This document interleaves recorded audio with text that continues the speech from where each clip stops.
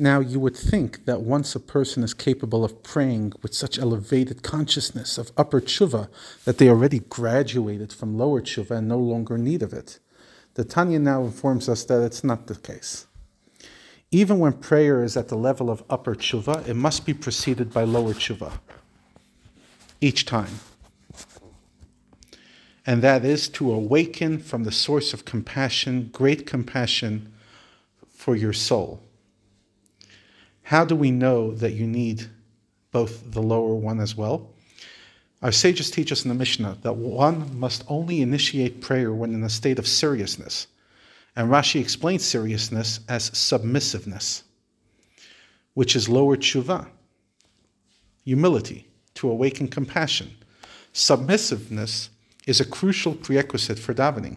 Such a somber mood is associated with lower tshuva, which comes from a feeling of distance and disconnectedness from Hashem, not with upper tshuva, which is the joy of already being connected to Hashem. So, as we see, you need to start with that humility. You need to start with level 1. How do we have both, the lower and the higher, if they're so contradictory?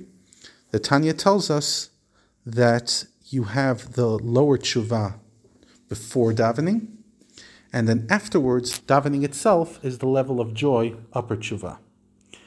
But nowadays, says the Tanya, now we're spiritually orphan generation, where not everyone can instantly switch their emotions from one extreme to the other. This suggestion will be difficult to implement.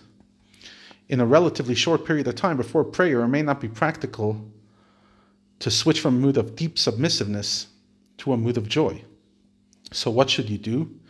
Have the submissiveness of lower tshuva much earlier, at Tikkun Chatzot, at the midnight prayer. Now, you might sit there saying, that's the lower level? That's the orphan generation? He says, for a person who cannot manage to carry out Tikkun Chatzot every night, do it at least once a week on Thursday night. As we know, that's the best way, or a great way to get ready for Shabbos. Because Shabbos is a level of upper tshuva. As Kabbalah teaches, on Shabbos, the energy of the universe goes back to its source, and therefore it's a good understanding. Obviously, for each and every one of us who are not getting up at midnight to pray, and if we're at midnight, I'm not going to ask what we're doing. Netflix? What? The point is to find times to achieve that seriousness, and at the same time to aspire for the higher level, the level of joy. Now, an interesting anecdote that he brings. What's the association between Shabbos and upper tshuva? Shabbos is when the energy of the universe ascends back into its source. To create the universe, Hashem draws energy out of himself to make a reality that has the perception of being separate. On Shabbos, this process is reversed, and the universe's energy is drawn back into him. And that's the idea of upper tshuva, being merged with Hashem seamlessly. Now, this is particularly during the prayers of Shabbos. As we said, prayer is a bridge connecting the world to Hashem.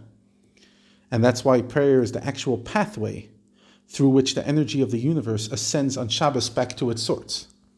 Since Shabbos prayers are strongly connected with the consciousness of upper tshuva, if one is only able to carry out Tikkun Chatzot, preparatory meditation, once a week, it should be done on the night before Shabbos. Now, that's enough for the intelligent reader, as he says. And the Tanya concludes with one more proof that prayer at the level of upper tshuva should be preceded by a meditation of lower tshuva. The verse says, I have blotted out as a thick cloud your mistakes and transgressions, and as a cloud I've covered your sins. Return to me because I've redeemed you. Meaning that since I have blotted out as a thick cloud your transgressions, which refers to the removal of the other side through lower tshuva, and I redeemed you from external forces, now come back to me in upper tshuva. The verse stresses that we are to return to Hashem because I've redeemed you, i.e., in response to lower tshuva. After Hashem atones us, only then can you go and achieve the higher level of tshuva. Remember, lower level of tshuva is to clean yourself up. Higher level of tshuva is to reunite with God.